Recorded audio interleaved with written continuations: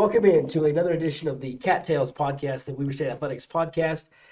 I'm Paul Grew, Director of Athletic Communications, joined by the voice of the Wildcats, Steve Klauke. And today, Steve, our special guest, doesn't he just look good? He looks like he's retired.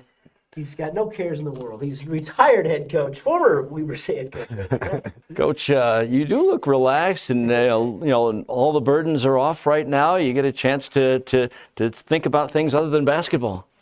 Yeah, no, it's been kind of fun, to be honest with you. There are some a little stress-free, a little more stress-free, not worried about getting the next recruit and guys come back for the summers. But of course, there's some other things then you got to start figuring out, like when am I going to get the lawn mowed? Do I have to weed eat it? Because I hate doing that. Mm-hmm. And make sure the garbage is out. So there's some stress involved with that, because if I don't get that done on time, I'm gonna hear about it from the other half. That's for sure. See, I eliminated that stretch. I have a company that comes at $29 a week, mows the lawn, does the edging, does everything for me. See, you're way ahead of me. I begged for that for years, but my wife's like, "Why would we spend? We had to waste money." And I had the kids do it before, right? But now they're out of the house, so that falls back on me. But it's all good. It's all good, and we've just actually played golf yesterday afternoon. No, it's been good though. So since you made that decision, have you ever thought, did I make the right decision, or have you just thought, this is really, I'm ready for this? I have not. I have not gone back and thought, God, this is, maybe I screwed this deal up. No, not at all, really. It's been, and I think I knew when we made the decision, a couple weeks ago, that the next day I remember waking up saying, hey, I'm going to do this. And Laura and I felt the same way, felt very, very much at peace, and never really since then have thought, gosh, premature or anything like that. So no, I haven't felt that way at all. And, so I think it's been good, and I think we made the right decision for sure. And Laura feels the same way. I know you made this decision really quickly, but over the last couple of years, have you started kind of planning when you might retire, or when you think you'd be ready to go, or was it just staying in that moment in the grind at the time? Yeah, I didn't really do that. I always kind of, I'd talked to some people that have retired, some coaching friends of mine, and in my mind, I thought, at first, I'd say about 7-8 years ago, I'd say, I'll probably go to I'm 65. I was never going to be a lifer. I knew that. The grind has been, and I've put a lot into it.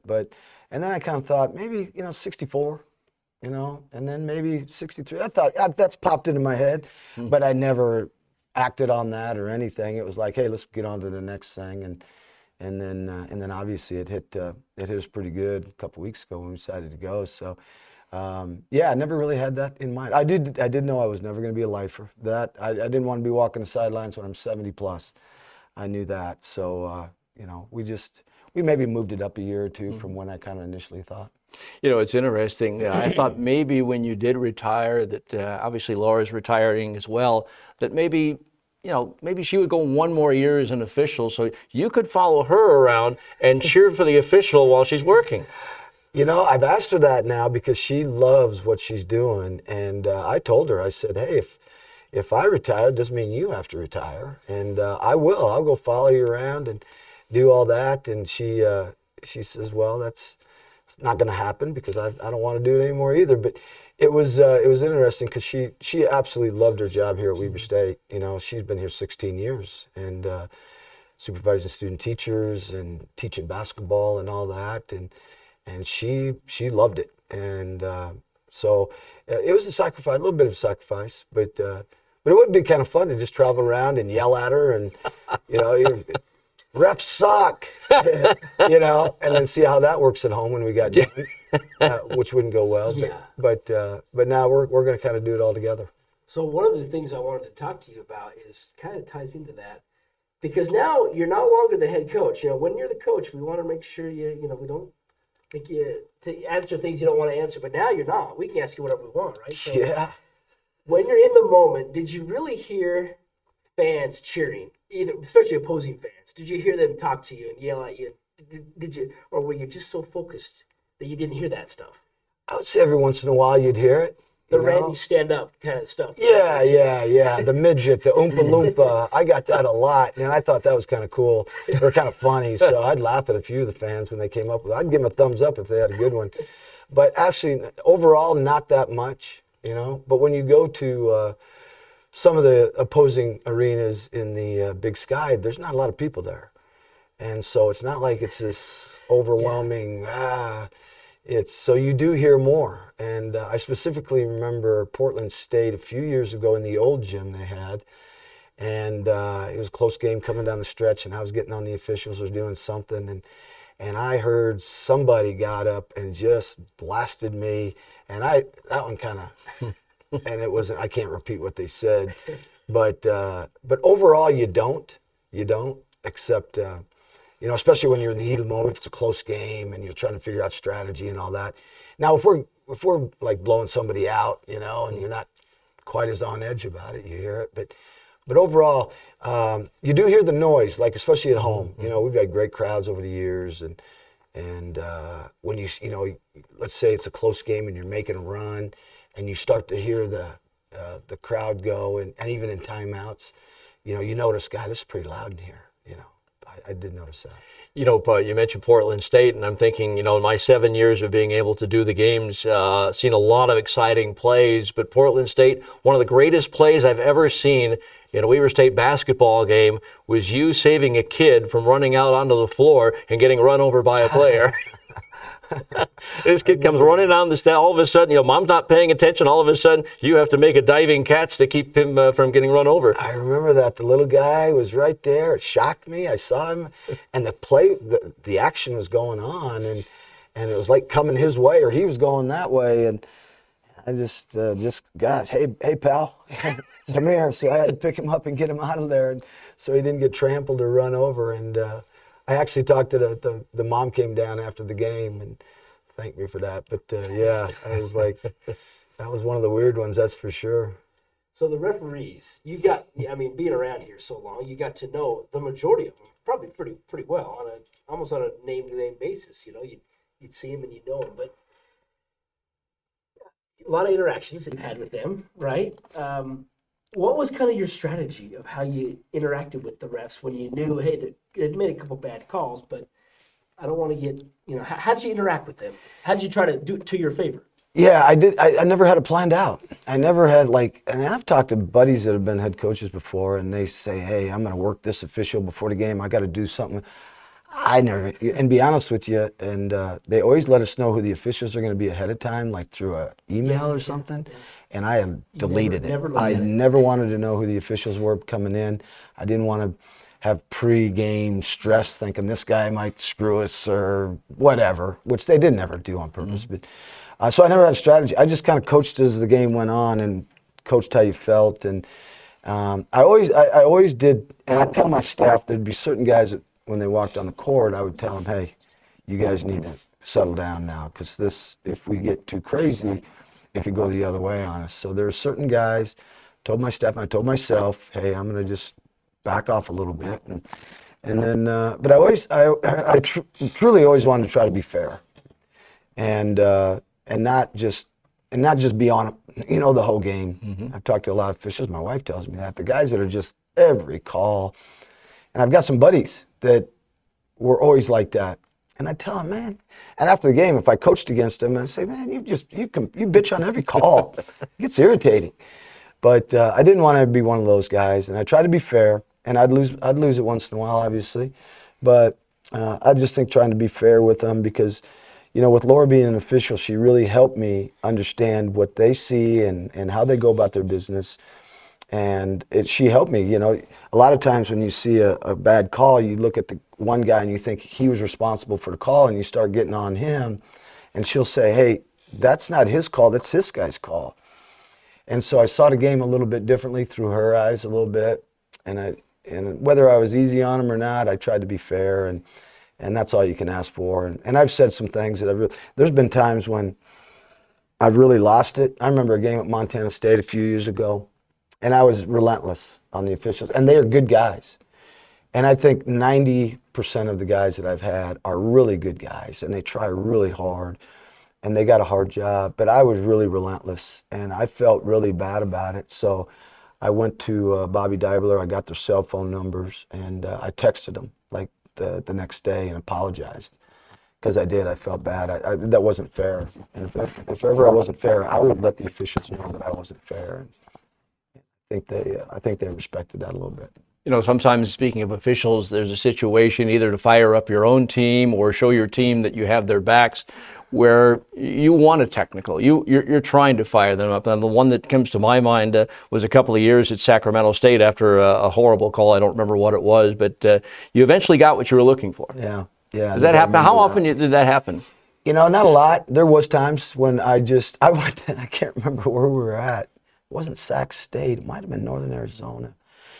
But it was tough, and we were playing good, and then we weren't playing good, and our team was getting a little flat because we had a big lead. We lost the lead, and I needed to kind of, and that was the only time I can really remember. And I went to the official, and I says, I need a tee. And and he looks at me like, what? I says, hey, I'm going to really go crazy here. I'm going to throw my arms. And I said, but I need a tee. And he says, all right. So I went. And I wasn't really saying much. I was like, he gave me a tee, and then I went into the timeout and said, yeah, see, the officials are on our, we got to come in, whatever. I don't know if it worked or not, but that was the one time I do remember. So I kind of told the guy I was going to get one, but not you said much. You're never going to get thrown out, and you never did. Yeah. You probably got close, maybe. Yeah. But that was one thing you made sure you stayed in the game. Yeah. The closest I ever came to being thrown out was at Bakersfield a long time ago. It was like my second or third year, and we had an official down there, and it was a hard-fought game, and he was making calls and then looking at me like, hey, I got you again. You know, I'm going to stick it to you a little bit, and I lost it. And second half, you know, he made some call, and we weren't getting a good whistle whatsoever. And he made another call, and he kind of smiled at me, and I knew what he was doing. He was a local guy. I mean, he's from the area. And we had a timeout, and I lost it. I remember Steve Panos was playing for me, and he was at the free throw line on timeout, and I ran after him. And I don't know what would have happened if Steve hadn't have grabbed me. I might have been fired.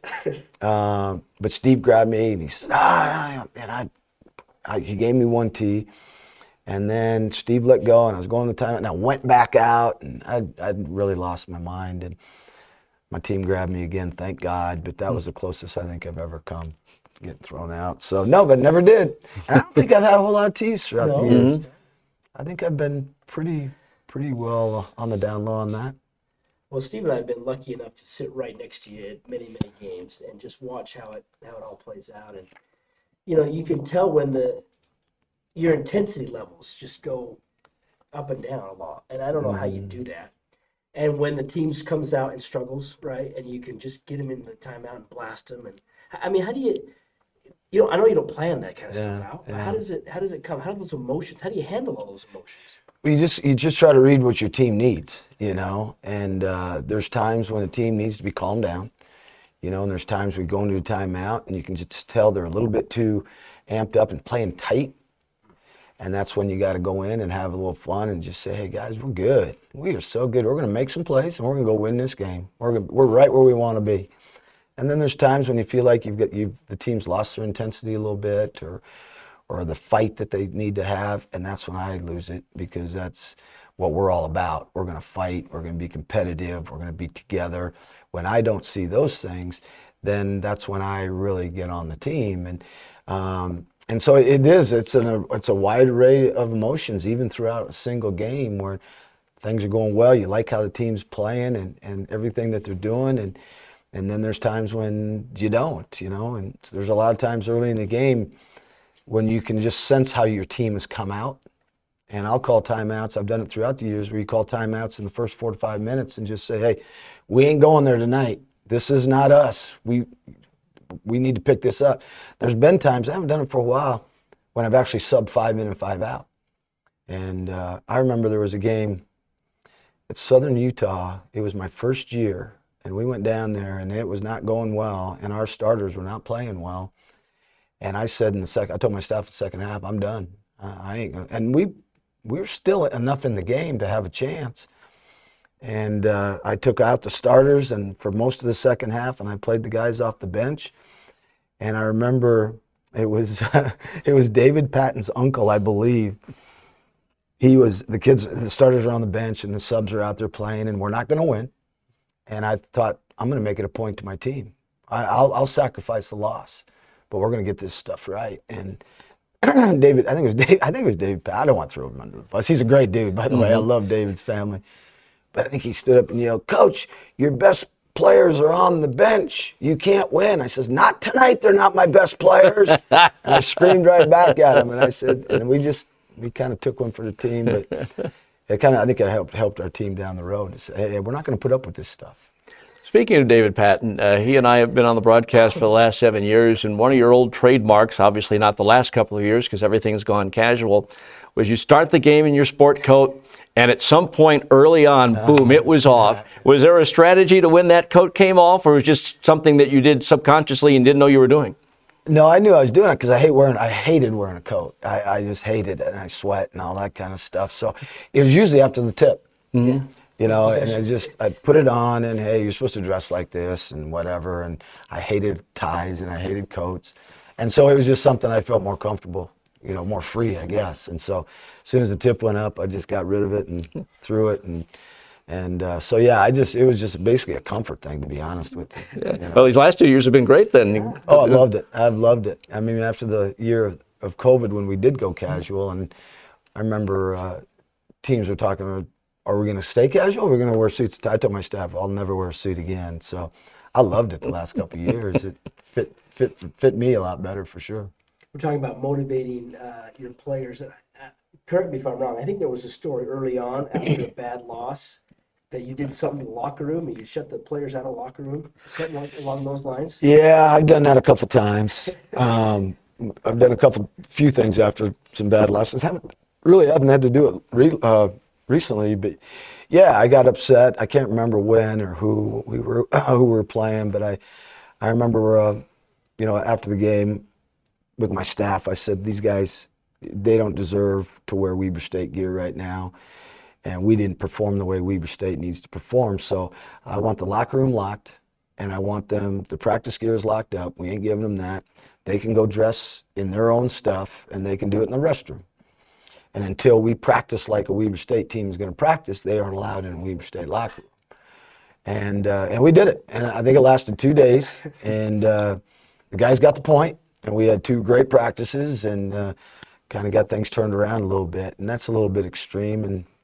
And I haven't, like I said, that's been a long time that I've done that. And there's certain other times where I've, after a tough loss, where I brought them in at 6 a.m. the next day and said, hey, sometimes you got to put your foot down and say, we got to draw a line in the sand. We're either going to play like Weber State's supposed to play, or we're not, and we're going to prove it up at 6 o'clock in the morning, and I'm going to find out who really wants to do this and do it the right way, that I think is the right way. And I've had a few of those, and we had the one after BYU for sure that I'll never forget. And I told my staff, we're going to get up. That was Damien's first year, and so I was really upset. Not that we lost to BYU, it's how we lost. We quit. Last 10 minutes we gave in, and I was so upset after the game and told my staff, tell them we're meeting at 6, and we're walking down for practice, and I told my staff, we're going to lose some guys today, but I don't care. We're going to find out who's going to put it out there and who's going to do it the way we want to do it. We only lost one, but I also found out what Damian Lillard had in the tank. Mm-hmm. I wasn't sure if we were going to lose him or not because we did some tough things. We went 6 in the morning, we went 4 in the afternoon, came back and went 6 in the morning, went 4 in the afternoon. It wasn't about basketball, it was about competing and toughness and fighting each other, but then coming together. And it was hard. It was the hardest thing, 2 days of practice I think we ever did. And boy, oh boy, did he step out. I walked up after that first practice and I said, well, this one kid's going to be coming in to see me. He won't be here any longer because he gave in. And I said, but we found us a dude. We found us a dude because Lillard went to a new level. Mm-hmm. Well, you almost lost him over a headband. Is that true? Yeah, that's true. Over the recruiting thing, he always wore a headband. And I didn't like him. I'm old school, and I wanted everybody to look the same and dress the same and all that. And I think the story's been out there a long time. But my assistant, Jeff Lidner, who was really, helped me recruit him, and it was the lead recruiter on Damien, he asked me that when we were going into the home or maybe on the plane, whatever. He says, what if Damien says, I'll come, but I want to wear a headband? I says, oh my gosh, I hope that doesn't come to that. We don't need that. And sure enough, the turkey, we got done with the home visit, and he walked up to me, and I didn't know what was going to happen. He says, Coach, I just got one question for you. And he says, if I come to Weber State, can I wear a headband? And I just went, oh, hey, line in the sand, right? Mm-hmm. And I looked up and I said, you know what, Damien, I don't like headbands. I like everybody. We're a team, and we're going to stick together. Everybody's going to look the same and all that kind of stuff. And Damien sold it pretty good. He put his head down like he was really disappointed and kind of walked away a little bit. And I was like, oh my gosh, I just lost this kid over a headband. You know, maybe the top recruit we've ever had. And he came over and he put his arm around me. He says, Coach, you think I give a damn about a headband? And I was like, thank God. I'm coming to Weber State. And I was like, oh, thank God. But that's who he is. Mm-hmm. You know, once Mm-hmm. you really get to know him, he didn't care. He's a quality guy. You know, in all college sports, the games themselves are the end all. That's what success is determined by. But I get the feeling, having been around you for 7 years now on a full-time basis, that you'll miss practices more than you will games. Absolutely. Oh, absolutely. I love practices. I just love the getting after guys and the intensity and the energy of it, and getting guys. You know, one of the main reasons I got into this profession is to help kids get better. And I love it when I see kids improve, you know, and the practices are where you get better. And even the player development this summer, I love that part of it, because you just see the progress kids are making. And I just love practices, and I hate it when they're over, you know. And the games, you know, games you gotta have them. But and I enjoy the games too, to a certain point. But just watching kids improve, and you know, somebody asked me, who do you think is the one kid? And we've had just great kids in our program. But somebody asked me, who's the kid that maybe made the biggest jump since you got him to? And I said, I've had a whole bunch of them. Because a lot of these guys are playing high level professionally. But the one that sticks out to me is Joel Bollenboy. Mm-hmm.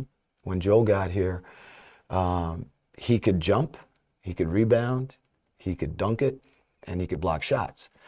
But he couldn't make a he'd throw the ball to the other team more than he'd throw it to us. And I remember telling him as a freshman, I says, Joel, just please, we're wearing white. Please throw it to the guys that are wearing the white uniforms tonight, you know. And his skill level just wasn't very good, but he had a tremendous work ethic, incredible person. He just wanted to get so good, just a sponge. And then to see where he ended up his senior year, he's making threes, he's got post moves inside, he's making plays off the bounce, and he was so far away from that his freshman year. And I've had a lot of guys that made great improvement, but for some reason he sticks out to me a little bit. Getting back to the practices again too, the thing that I noticed, and I don't get a chance to go to as many as I want to, but when I am there, there's no wasted time. Everything is boom, boom, boom, boom. You have a list, you have things you want to do, and I've been around a couple of other programs where that's not always been the case. Yeah, I'm not the smartest guy in the world. I got to stay on task, and I've told my team when we go to practice, I said, we're not there to mess around. We're going to, you know, I'm not going to practice that long. I don't believe in 3-4 hour practices. I do believe in coming in, having a plan, being organized and detailed in your plan of what we got to get better at today. And every practice, I always tried to start with telling the team, this is what we're going to get better at today. So let's focus on this, and then we're going to go. And I hate water breaks, even though we got to take them quick, but I'm impatient. Hey, let's get one thing to the next and next and next. I just love the energy. You know, sometimes if you have too big of breaks and all that, the energy drops in practice. I was always about intensity and energy in our practices. I always felt the best way to maintain that was just keep going and keep the guys on task and keep them concentrating and focused. And that's something we always tried to do. And then be really detailed, like I said, and organized in what we want. You know, I never wanted to go out there and the kids are like, I wonder why we're doing this drill. And I would always explain to them, we're doing this because of this. Okay, this is why we're doing this. And so let's focus on what we're trying to get better and accomplish in this drill today. And then at the end of practice, I'd always tell them, I says, hey, we got better at this, but this didn't get good enough. And so I think when you explain to kids what you're really trying to do and understand what they're doing, you know, and why they're doing it, I think they make better improvement. You know, the one thing, shoot-arounds, and Paul, you've seen this too, is the one thing that I was disappointed in this year was the first year that I've been here that you didn't win the half-court shooting contest. I didn't win one this year. At least not not on the road while I was there, and that was always you always got pumped up when you hit those. I always wanted to win those things. I wanted to win everything, but I don't remember. I didn't win one this year, but I usually win a couple of years. Sure. So it was. But yeah, I never practiced as much. I used to practice a little bit. Yeah, when I was younger, I'd practice, but I never got any practice in. So, but those are always fun when you knock one down and win the deal. Talk a little trash. Absolutely. Talk some trash now. So you talked about it this week in your retirement press conferences about how this was just a grind, 24/7, 365, right? Just could never really get a break from it. I know you did some things, you did vacation stuff still, but it's always with you. During the season, and when you're in that grind of, you got Thursdays and Saturday games, how was it? Was it possible for you to relax or find some time to at least stay somewhat normal? It was hard for me because I've always kind of been on edge, and it's hard. One thing we used to do, Laura and I used to do, every Sunday we would go to a movie, and that was my way of kind of getting away from it and get a good movie and dive into that and hopefully not, give your thoughts a break, I guess. But that was the one way we did it, and but otherwise, I was totally consumed, and even as an assistant before I became a head coach, I was totally consumed where even in June, July, May, when you're supposed to be in your off season a little bit. Now, June and July anymore, you're not because you can coach the guys the last few years, and I've loved that. But May was always the month when you could relax and we'd take a vacation. And to this day, I still feel guilty about it when we would take a week and we'd get out there, Laura and I, and maybe the boys. And I wake up in the morning, and the first thing I thought was, okay, what's going on with our team? And the last thing you think about before you go to bed is team. And I remember Laura early in my coaching career at Weber State, she'd get upset at me like, you're not even here. You're not here. You need to be present. Hey, this is a vacation. This is family. And then it took about 2 or 3 days, and then I'd finally take a deep breath, and we'd enjoy maybe the last 3 or 4 days of the vacation. But I've always felt guilty about that and neglecting the family a little bit and being truly present. And even, during the season or whatever, you come home and the boys are younger, and instead of just truly diving into them and enjoying them, there's a lot of times when I was consumed, and I hated that. But it's like I couldn't control it, I don't know. I was always wound a little bit tight. And always had a lot of edge to me. But I tell you what, my wife Laura she's incredible. And she always said, we need balance, you need balance. I couldn't have done this without her. I would have, not made it through maybe, but she was always with me and supporting me, even when I was getting a little cockeyed or out of whack. She'd bring me back. And she had a tremendous feel for what I was feeling and what I needed to have help me. And she was always there to help me and talk about balance and have more balance in your life. And I'd say the last probably 10 years, maybe 12 years, Weber State, I got a lot better at it. And I think when I found more balance as a parent, as a husband, I think I coached better. I do. I think I coached better. And I think I relaxed a little bit more, and it helped me. It was 16 years ago that Jerry Graybill brought you in to be the head coach. I'm sure you had a plan for the program laid out. Had you pretty much hit on what you had planned to do? I think so. What I really wanted when Ann Milner and Jerry, they hired me, and I was really fortunate. I think I've said this many times, but I wasn't the best candidate. I mean, wasn't going to apply for the job. I remember it's like 11 o'clock at night. We're down in Draper. I'm at the University of Utah, and the deadline to apply was midnight. And I had applied to, that year, Idaho State was open, Montana State was open, Northern Colorado was open. I tried to get involved in those jobs and I didn't get a sniff. And Weber State was a better job. And so she says, you need to apply for this. And I said, I can't get this one. I'm not, whatever. So she sat down with me, and we had to do it on the computer. I didn't know how to do all that stuff. And so basically we got our application in probably about a half hour before the deadline. Anyway, But they took a chance on me at that time when I didn't think I was the best candidate. But what I wanted when I talked to Ann and Jerry about was my main goal was, and Ann told me this. Ann said, "This is what I want. I want you to win. I want you to graduate kids. I want you to bring good kids in, and I want you to follow the rules." And that's exactly what I told Jerry Graybill in my interview. That's how I want to run a program, with character, with integrity. I want to have good kids and graduate them, and then I want to make sure that we help those kids become successful when they leave here. As far as the goals of like winning this and winning that, it all started with that. And then I wanted to develop a culture based on that stuff. That this is, when people look at our program, they're going to see this. High character, integrity, kids that work really hard, kids that do it together, kids that will take a bullet for each other. And then kids that aren't going to mess up and be in the newspapers. And in 16 years, we've never had a kid in the newspaper. And kids that are going to graduate and know that they're getting their degree is really important. That's one of the main reasons you're here. And then the other part of our culture was relationships. You know, I wanted to have really strong relationships with our players, and because I knew I was going to coach them hard. And I was going to tell them the truth, and you can't do that unless you have those genuine relationships. That's where the trust comes in, and that's really what I wanted out of the program. And then I thought, if we can do that, we're going to win. You know, and you don't always have to have the best talent. You're going to find ways to win, and that's what ended up happening. And I think our culture got us through the tough times. We had a lot of years where we had major injuries, and we weren't as good, you know, and we still found a way to win games. And so that's kind of what I wanted. And I can walk away feeling like, hey, I tried really hard anyway and gave everything I had to maintain the culture of our program and the character and integrity of our program. And I feel like we did that. Something that falls in line to the whole culture thing in regards to your program is whenever you broke a huddle, whether it was practice, whatever, it was always, the chant was team together. Where did that come from?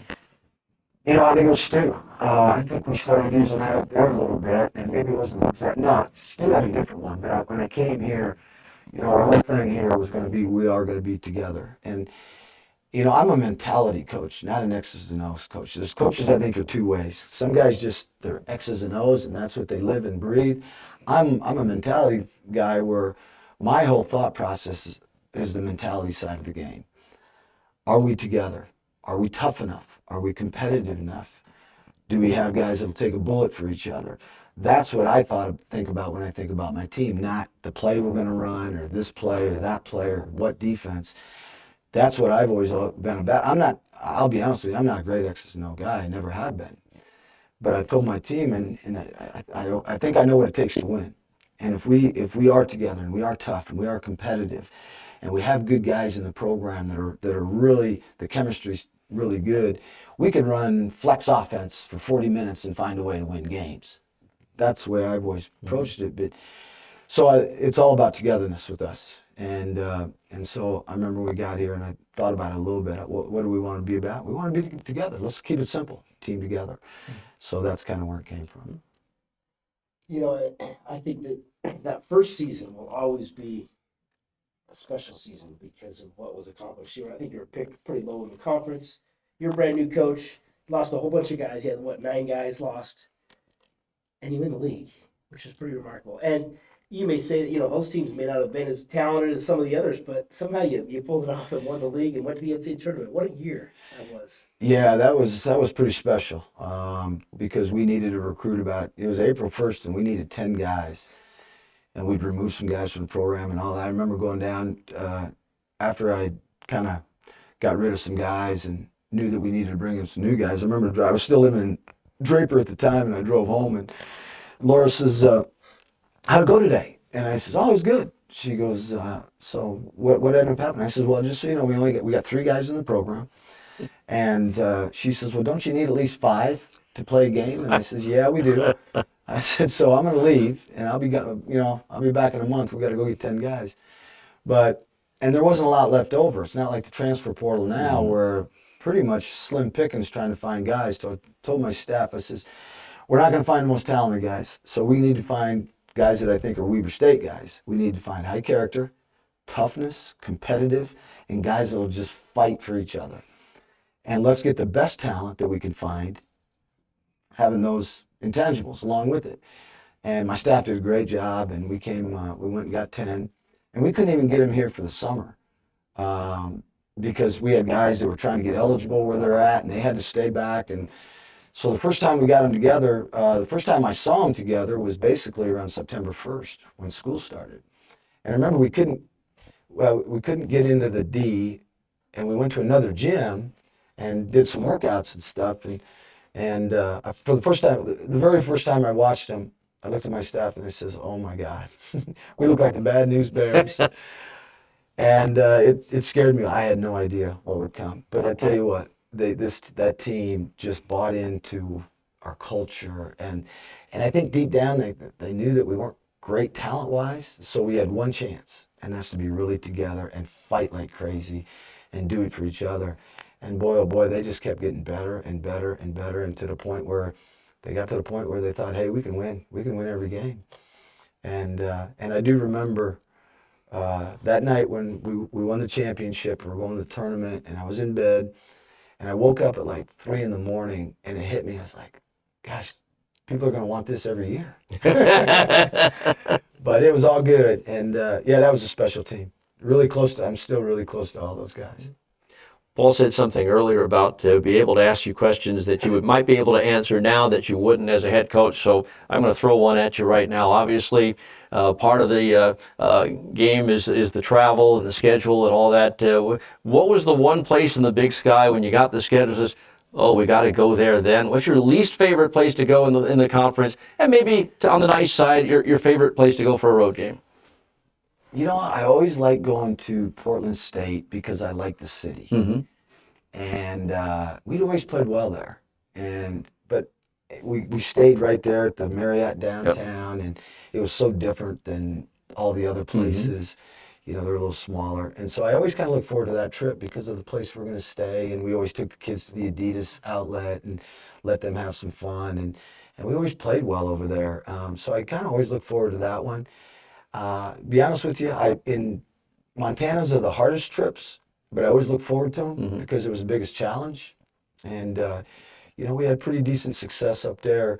The one that was, and nothing against them or anything, it's just the Northern Arizona trip. Mm-hmm.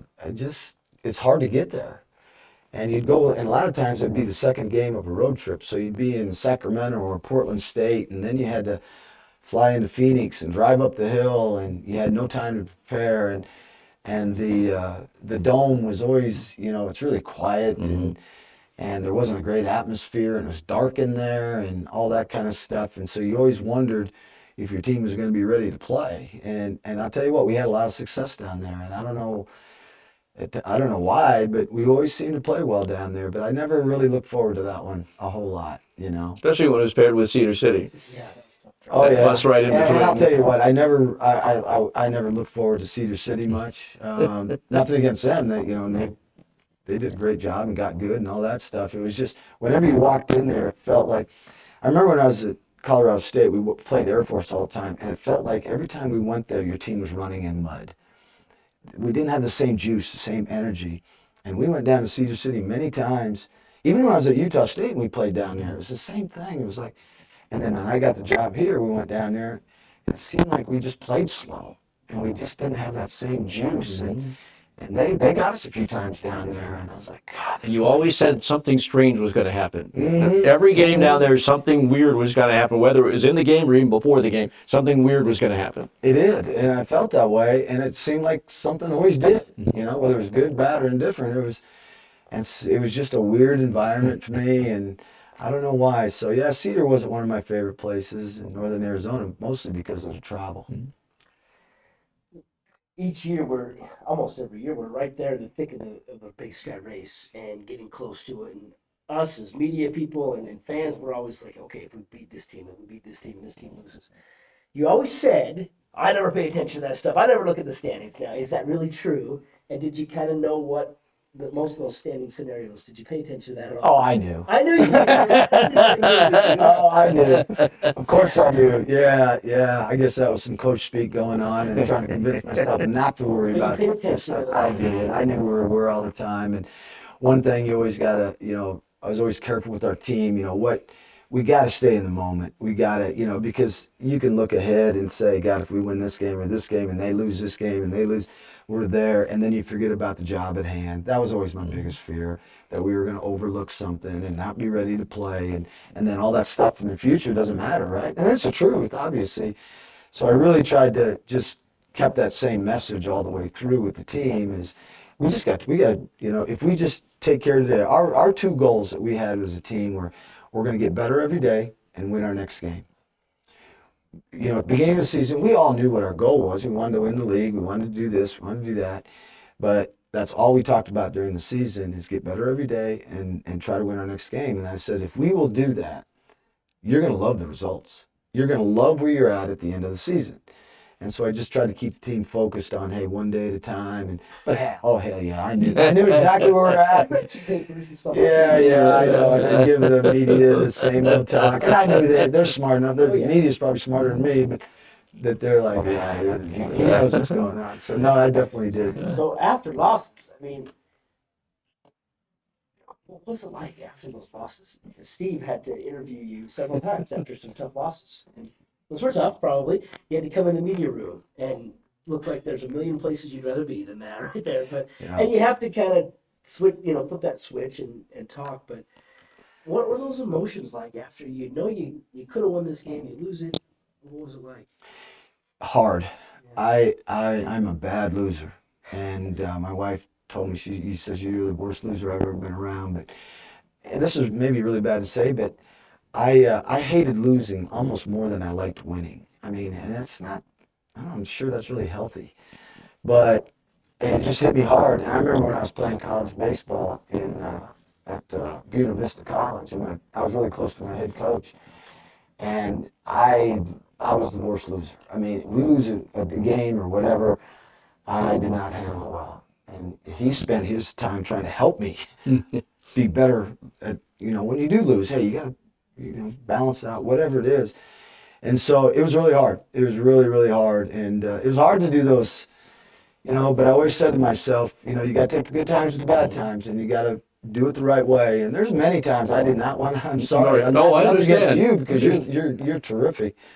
But I didn't want to go out there. But then I had to regroup, talk to the team, regroup and say, hey, it's not all, you got to, it's fun to talk to you when we win. Mm-hmm.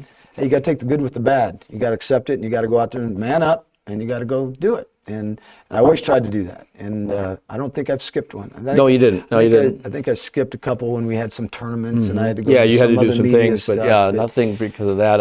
I know the headsets took a beating a couple of times, but other than that, it was fine. Yeah. How difficult was it, now that you look back on it, these last 3 years coaching during the COVID era? It was tough. It was tough. It drained you. It was really hard. And, during that main COVID year, a couple of years ago, it wasn't as much about coaching your team as it was. I was so concerned about mental health. And it was real. It was real. These kids are locked up. They have no social life. They're not really college students. And they're in that basically bubbled up. And they had practice and back, and that was all they had. And it was difficult, and I was so, I thought at that, told my staff, I says, we have got to be as close to these guys as we've ever been, and our antenna's got to be up. If we see a certain kid that normally acts a certain way, we've got to be aware that he's not acting a certain way, and we got to look for kids that might be down a little bit, worried about depression, anxiety, whatever it might be. And so, and that team did a great job with it. We had very few cases. But I think I met with more guys that year individually than I ever have. And I always meet with guys individually. Mm-hmm. But that year I told myself and my staff, before every practice, I'm going to touch every kid. I'm going to talk to them. After every practice, I'm going to talk to every kid. And it got draining. It did. And I'd go home at night and my worry was, God, are we going to get COVID? Are the kids doing okay? Are they handling this fine? I was so concerned about them and making sure that they were healthy. I think, we had a good year, we were 17-5 or whatever it was. And, we had a chance to win. If we didn't lose that last game, we had a chance to tie for the championship. Mm-hmm. And so I was really proud of them. And then the next year, it got better, but it was still a little bit of a factor. But, It drained me a little bit, and I know it drained my staff as well, because we were really concerned about them, and I was proud of that team, because they got through it, even through all the cancellations and the ups and downs and all the stuff at the last minute that was happening, especially senior night. That one hurt, you know, and I really felt for those kids. There were some kids that were crying in the locker room because they couldn't play on senior night. Whew, yeah, that was hard. That was hard, because I love these guys to death. Well, just a few more questions with retiring Coach Randy Rahe. We've talked about some of the tough ones, but let's talk about some of the best memories. I mean, you've won 316 games, so it's impossible to pick one or two even, but there's got to be a few games that you think back and you think, that was a fun win or a special moment. Yeah. What comes to mind? Well, I'll be honest, all the championships, you know, when you won a game that secured the championship, those were really good wins, obviously. And we had some years where we won championships where it wasn't close at the end, and we had enough of a lead. So, but it was the ones that, you know, you're coming down to the wire. And we had some battles with Montana going on for 3 or 4 years where we're 15-1, they're 15-0 a couple times, because they had great teams back then. And it's coming out of the wire, and you needed them to lose a game, and we'd win the game, and I can't remember exactly who we played to do that, but those were fun memories. And we had a couple of years where we finished second, and we were 16-2 or 2 years in a row. Yeah, and they were 17-1. Yeah. And it's like, God, what more can we do? And those were tough, but winning, you know, the tournaments, obviously, when we won the ones to go to the NCAA tournament, were huge games, and I do remember those. And, you know, what stands out to me, we won a tournament in Florida with Jeremy and Joel. And I didn't know, and going into that tournament, we went to South Dakota State. And we got our butts handed to us. And we looked like one of the worst teams in Division I basketball. And I had some issues with guys, and I sat guys, and I had to get our team right. And then we had to turn around and go down to that tournament. And I remember making a change in the lineup. It was McKay Cannon. We had McKay, and we put him in the starting lineup. But anyway, it was a lot of uncertainty going into that tournament. And I thought, this is a good tournament. You know, if we don't play well, we can lose 3 games in a row. And we caught fire, and Jeremy Singleton caught fire. And it's one of the best 3 games tournaments that I've ever seen a kid have. And we got rolling, and it was so much fun. I mean, we were playing great, and the whole team was playing great, and we found that togetherness. And I said, this is going to be a good team. This is going to be a really good team. We ended up having a great year, winning the league. That's the year we went to the tournament. Beat Montana in Reno in that exciting. And I remember that game Yeah. specifically. That was because they were good. And we'd had to win a game. We could have lost every game going up to that championship game. I remember playing Portland State in the first game, and Singleton played really well, and we had to make an adjustment late in the game. They had a really good player, and we told McKay, I think it was McKay or somebody, go double team the post-up. We haven't done it the whole game, but if we don't double team this guy, we're up 1. There's a chance and we stole the ball, and we got through that game. I think Jeremy had a big shot in that game too, if I remember right. And then we had another tough game. The semis against North North Dakota. Dakota. Jeremy went crazy, and then the finals was, you know, we got off to a great start. We were playing loose, and my whole thing was with the team, let's go have some fun tonight. We've earned it, you know, and try to keep them loose. And of course they come back, and then we ran a little side OB play. I remember we were up 1, and there's, I don't know how many seconds there were, maybe 10 seconds or so.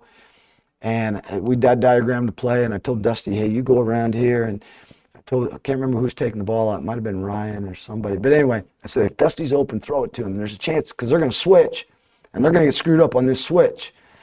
And he might be open. And Dusty came around the top of that stack we had, and and they threw it to him. We laid it up, and then they came down, and they had a shot to make a 3, and Joel Bollenboy recovered and blocked the shot.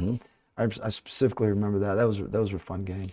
You know, in my 7 years, the one non-tournament game that stands out more than any other was Dave Rose's last year, and it was a track meet at the D. You guys won 113-103. Yeah. You probably never had a game before that like that, or one like that since.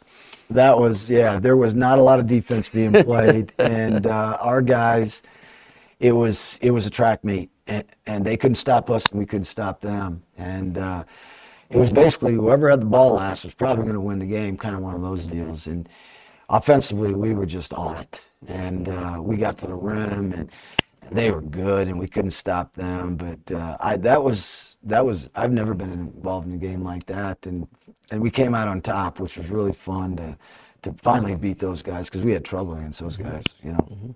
But and I'll tell you what, there's one other game that stands out to me was Damien's freshman year against Northern Colorado at home. And we ran a play for Kellen McCoy, and we were down 3. And we ran a play, for Kellen. They took Kellen out because Kellen was playing great. Damien ended up with the ball, and he just called for a ball screen, and he came off that thing. It was right in front of me on the bench. And the guy went under the ball screen, and Damien stepped back from about 22 feet as a freshman and just nailed it. And we go to overtime. We end up winning the game in overtime. And I'll never forget that shot. That's when I told my guys after the game, I said, we got a pretty special one here. Because not only is he really good, he's got the, I shouldn't say, I probably can't say it. He's got the kahunas. And then the one where Scott Banforth hit the half-court shot. And Damien's limping on the floor. He's limping out there, running after him, and Scotty says, and he told some teammates, I guess, I didn't hear it. He says, I'm going to make this, because I ran a play for him. And I was like, yeah, okay, yeah, right. And he did make it. That was pretty cool too. Speaking of Damien in overtime, the other one that comes out to my mind is the triple overtime game when he hits the runner in the lane with a half second to go to win at Idaho State. I tell people today, if he hadn't made that shot, we'd still be playing. Yeah, I remember that was a heck of a game we had going on, and he made that play. I still specifically remember that shot, and made that little runner. And that wasn't one of his best shots. He's still working on his pull-up game, but yeah, he had not only was he really good, but he had, like I said, he had the kahunas to take any big shot, you know, that he had to make. You know, you talked also this week about the relationship with players, which is the biggest thing that you had and that you'll keep. And we just mentioned a handful of guys, Jeremy and Joel and David. Those are the star guys, but so many of them that you've had throughout the years that you still have that relationship with, and that's what makes it special for you, wasn't it? It really was. That's what it's all about to me. I look back now, and it's all about the relationships. That's what I'm really going to miss, is just hanging out with the guys and them popping in my office, and we talk about everything other than basketball, and just really getting to know the kids, and in the airports, and just and with my staff as well, just having them in my house and having the players to my house and having fun. And that's what's really going to mean the most to me. And it's so fun over the last couple of days to receive all the text messages and voice messages from my players and everybody that's been close to you. You know, and you know, people remember, obviously Damien was great, and so you think about those guys. You know, I'm not even going to start to mention all my guys because I'm going to leave a bunch of guys out, but those guys, I am going to mention a few. You know, Kyle Bullinger sent me a great text the other day, and he's always been special to me. He was one of the first recruits that we got, and he wasn't the most talented guy, but his toughness and competitive, he's what I was about. But there's a ton of those, and there's a lot of guys that didn't, you know, maybe have all the accolades coming through, and I love those guys as much as, you know, the guys that had all the press and the guys that had the accolades, and even to hear from guys that I cut. It's amazing how many text messages I got from guys that I had to get rid of our program. And to hear that, you know, hey, that it was the best thing that happened to them, and thank you for this, and thank you for that. To me, that's what really, that gets me. That gets me, you know, and so that's what's special. And I know there's a chunk of your heart, because I always bring it up once a year during the pregame show, chunk of your heart to the walk-ons, the guy who grinded out as the scout team, a guy like a Brendan Morris who still hangs around the program a little bit. Absolutely. Those guys are special to me too. I mean, and Brendan was really, he stuck around here for 4 years. And one thing we always tried to do was in our program was there's nobody above anybody else. We're going to coach everybody the same, treat everybody the same. Walk-ons are going to be coached as hard as the guys that are playing. Nobody gets star treatment around here. It doesn't matter who you are, and I think we did that. And I wanted those walk-ons, the managers, everybody to feel strong about our program and feel that they were as important to us to win. We needed them to win as much as those other guys were on the court, because you know how that goes. You know, you get in the locker room and even walk-ons can start. And so we made it a point to coach those guys and let them know how important they were to prepare our guys, and they did a great job, and they needed to feel that they were as big a part of it as those guys that were out there on the court, and we really tried to do that with them, and we're really thankful for those guys. That's what's been so fun about those alumni games. Obviously, it's fun to watch Damian, but it's fun to watch the guys that maybe can't play quite as much anymore, but you love hanging around with those guys and just being with them. That's what's fun. And even the guys I didn't coach. Yeah, exactly. You know, the Eddie Gills, the Jermaine Boyettes, the DeGraffenrieds, and Ryans, and Harold, and all those guys. I mean, I got to know those guys really well, and I thought it was really important when I got here that I reached out to a lot of those, not just the ex-players. I wanted them to feel a part of our program, even though I didn't coach them, and how important they were to the legacy and the tradition of Weber State. And they're everything. And so I really made it a point to get to know those guys and let them know that they're part of things. And not only that, but one of the first things I did was, when I got the job, was reach out to all the coaches. You know, obviously, and I was really good friends with Joe Cravens, who's a tremendous basketball coach and a great friend. And the Ronna Beglins, I got to know him really well. We became really good friends. And everybody that used to coach here, you know, I reached out to each and every one of them to let them know that, hey, thanks for everything you've done for Weber State, and if it's okay that I lean on them, because it's a burden when the legacy of coaches and the players that have come through here, you know, it kind of gets to you. So I needed some help, and those guys are tremendous. You know, we've talked a lot about the past. Let's look ahead now to the future. You've mentioned in the press conferences you're really not sure what's ahead for you other than the vacation. I know that from what I understand, you're practicing and working out for the Tour of Italy on your bicycle. A trip I know you were going to take 2 years ago, but COVID got in the way. But so if you see a guy riding around a bike a lot in the Ogden area here, it's because Randy's getting ready for the Tour of Italy trip. Absolutely. I'm still practicing. I mean, I got to practice today. And Laura's got me on a schedule, but she got me into road biking a few years ago, and I've really, she's a machine. My gosh, is she good? But she got me going. We went on a bike tour of France a few years ago, and it's really the first time I got on one and loved it. Loved it. We went through wine country, and of course, I'm good at that part of it. But no, we were supposed to go to Italy at COVID. That got canceled, and so we got set up. You know, we had it set up before I was retiring. So we got to get some time in the saddle, as she calls it, so that we can get our rear ends ready and all that kind of stuff. But yeah, you know, it happened fast. We really don't know exactly what the future's going to hold, but that's kind of the exciting part too. We're going to go on some trips. We love to travel, and we love Europe.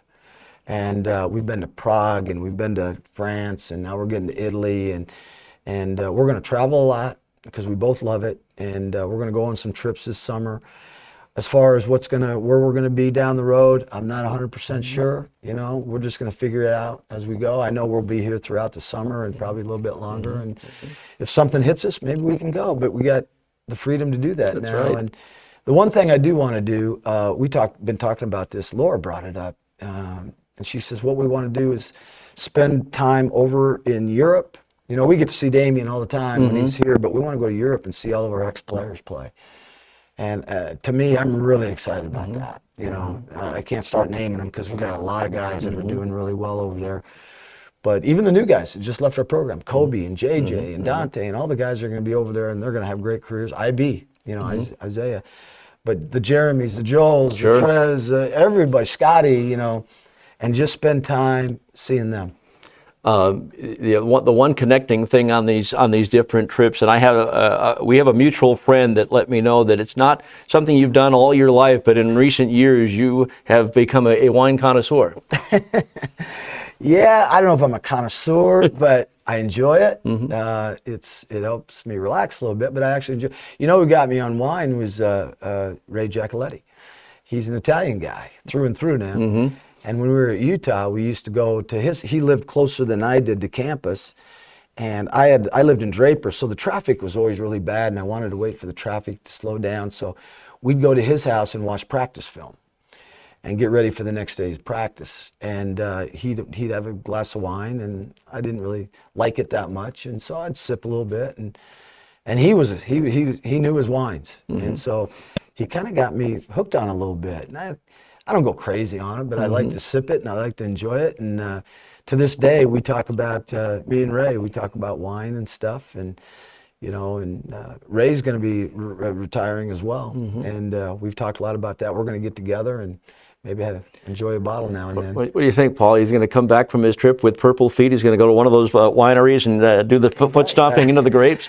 I don't think I can go that far to it, but I do know that in Italy we're gonna be able to find some pretty good stuff. I think. I would think so. That and food. Yeah. Oh, the food's. I've heard from other people the food's outstanding, and then like I said, we're gonna get back from there and we're just gonna kind of figure it out. But you know, the other thing too is it's you know, we've really tried to become involved in the community here because they've been really great to me, and you know, we've tried to give him back. You know, Laura and I got that golf tournament going on with cystic fibrosis, and we want to continue to do that and raise some money.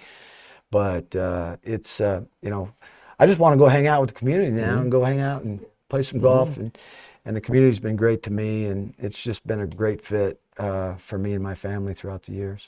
I said we're almost done. I got 2 more questions. I want you to ask you about Eric Duft. When you first met him, knew him, and found out about him, and you hired him in your first staff, and how prepared is he to become head coach? Oh, he's more than ready. He's been ready for a long time, and he's been with me 16 years. And you know, he's had opportunities, but he's a Weber guy. You know, he felt like I felt this is a good fit for him and his family, and he's been as crucial, you know, to our success as anybody. And you know, that was one of the things when I decided to hang it up was, you know, I was really hopeful and tried to help him get the job because nobody deserves it more. And I didn't have to do much. Our administration, they saw what Eric is and how good he is. And so they didn't hesitate much to give him the job, which is awesome. But he's going to be terrific. And he's a really good basketball coach. He's really bright. But he is a much better person and family man than he is. And that's what Weber's about. And he's just going to continue to move forward, the program forward. And I know he's going to, you know, he's going to do it his way. You know, we talked about it the other day, and he said, you know, hey, I said, you can call me anytime you need anything, but he's not going to need me. He's his own man. He's really good. You know, what I need to do is get out of the way and let those guys kind of, you know, finish up the recruiting and get going with their program. So I'm going to stay out of their way, but I'm always here. If they ever need something, I'm a phone call away, and I'll help him out with anything he needs. But his future's bright, and Weber State basketball is in really good hands. Do you remember when you first met him? I mean, he was in his early 30s when you hired him on your first staff. But... Yeah. You know how when I first got the job, I already had him in mind.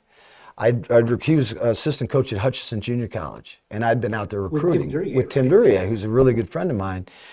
And so I always had, and I got to know him a little bit through that, and I always thought he's a quality guy, good basketball coach, and character and everything I was looking for. And then him and Jeff Lindner, you know, I knew that those are the two guys. So those were the first. Actually, when I thought I was going to get the job, I reached out to them to see if they'd have interest. And they both did, and so I was able to get them on board right away, which is really crucial to us. And obviously, you know, Jeff is just killing it right now. I knew he was headed for great things.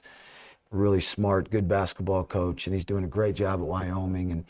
And Steve Smiley, who was with me too. I'm really proud of him. You know, I got 3 guys that are head coaches now that worked over here. The coaching tree. Exactly. Yeah, a little bit, I guess. It's not huge, but I'm proud of those guys. And Steve's doing a really good job. And now Eric gets his opportunity. But Eric was young and brought him in here, and he's everything I'd hoped he'd be, and then some, to be honest with you. And he's earned the right to be in the position he is right now. Steve, you have anything? Well, all I can say is I know the Weber State community thanks you for 16 great years, but me personally, the last 7 years being a small part of your program and being with the team for the last 7 seasons is really a career highlight for me. And I want to thank you for everything you've helped me with. Well, I appreciate that. And you're a pros pro, you know, and I had Carl before. Right. Carl was a pros pro. Yep. And you had some big shoes to fill. And you filled them admirably, believe me. I heard from Carl the other day, too. God bless him. But, you know, the other thing is you know, the administration's been wonderful to me and everything they've done for me and my family and support our program, they're off the charts. But there's some other guys. Joel Bass. I need to mention Joel Bass because in 16 years, he's been as important to me as anybody. He is a Hall of Famer. He is a wonderful sounding board to me. Whenever I get frustrated, I can go to him. He always knew what was going on with the kids. Joel's as good as, I've never been around a guy as good as him, and he's been tremendous. And he's been there every step of the way. He's just behind the scenes, you know, but he sees everything. He knows everything. He knows our players. And he's been wonderful for me to help support me through all the tough times, when we had tough times, and all the good times too. And Paul, you've been unbelievable. You and Brad before you. Brad's my guy, and the job that you have done for us, your loyalty to us, and everything that you've done for our program, I can't thank you enough. And it's those guys, it's you guys that make our program, and the thing. You guys fit our culture of what I wanted our culture to be, and so I thank you guys for everything you've done. And Robert is the man. Robert Casey, he's been with me the whole time, or been here the whole time, and he's about as good a pro as you can be at his profession. And the good thing about Paul is he hasn't come close to a technical like his predecessor, Brad. Brad almost got kicked out on the night we honored him his last night. Brad's crazy. All he wants to talk about is the officials. That's all he wants to talk about. But you guys are all loyal soldiers. And think of the places that you've gone to coach games: Alaska, to the Bahamas, to the Virgin Islands, to Florida, to Oklahoma, Northern Iowa. I mean, all over the place. Yeah. It's been fun. Yeah, it has been fun. I know you don't get out and see sights when you're there usually, but you did a little bit. I remember being on a trip with you at Virgin Islands, and we went out and sailing and those kind of things. And went snorkeling with our kids, and the kids got sick. Yeah, I thought that was great. Not like that at all. He did not like that. Hated it. Yes. Kids got just fun memories. They are really good memories. And God, one just popped into my head, and I can't remember which one it was. You've been all over the place. Yeah, we've been the game that stands out in Northern Iowa. Yeah. We went over there, and the travel was horrible. We've been playing a lot of games in this tournament forever, and they were really good. And I remember we're playing our tails off. Scotty, Davion Barry, Jordan Richardson, Mook. And I remember the game's in the second half, and we're like up by 6, and it's anybody's game. Dev Barry's taking the ball out in front of me, and he looks at me, he says, "Coach, this is awesome. I love this stuff." And I was like, "Yeah, this is pretty cool." And we ended up winning the game. And 30 wins that year. We got 30 that year, yeah. And it was the year after Damien left. Yeah. And that was such a special team. And there was a chance that Damien, how about that? There was a chance Damien would have been on that team had he decided to stay. Wow. Whew, that would have been a good one. But I guess he made the right choice. I think he did okay. I think he's doing fine. It's been fun to be a part of it in all the different places that we've gone. And yeah, it has. Obviously, there's good and bad that comes with going to those games, but they're fun experiences and memories. The Bahamas, you've been there a couple times. A couple times, yeah. With the Alaska trip, the second to last ever Great Alaska Shootout. Yeah. Sunrise at 9:30 and sunset at 4. Yeah, exactly. But those are great experiences you put your kids through, and those are things that they're always going to remember. And we've always tried to, when we had those trips, is expose those guys to the culture that we're in and see everything. And I think they got a kick out of that. But yeah, you start thinking about those. It's been fun times. We're going to give you the last word. I know you've had some chances to leave, and you were close to leaving probably. You can talk about those if you want to. But what has it meant to you over the last 16 years to be the head coach at Weber State and the experiences you've had? Oh, it's been an incredible honor and privilege for me to be here for 16 years and to do it this long. And like I said, when I got the job, I was a little bit shocked that I got the job, and they could have gone a different direction. And for Jerry Graybill and Ann to see enough to hire me, but it's an honor, a privilege, but it's a responsibility that I took really seriously about trying to uphold the tradition of Weber State and maybe grow it a little bit and do it the right way. Run a program that the university can be proud of, the community can be proud of, with really good kids. Do it the right way. And every day I wake up, first of all, I couldn't wait to wake up every day, pop out of bed, and go be the head coach at Weber State. It meant everything to me, and it's been tremendous. And yeah, I've had chances, and I've been tempted. There's no question. There's been 3 or 4 opportunities that we could have gone some other place, and And the thing that Laura and I would always talk about was, are we happy? And we always came up with the same answer. We're happy here. Money can't buy happiness, and we could have gone places and made a lot more money and higher levels and all that, but I just kept going back to that. And I loved being the coach here. It was such a great fit for me. The university, the community. I'm a blue collar guy. That's all I've ever been, and that's what I feel like this place has been. And it's just kind of fit. It fit. We wanted to raise our family in this kind of community. And so every time something came up, we just kept coming back to, we're really happy. Why would we mess with that? And that's something that and the university, the way they've treated us, and the community, the way they've treated us, it's been a good, for me, it was a wonderful fit. And I've loved my time here, and so thankful and grateful that everybody, the community and the administration, everybody allowed me to stay here this long.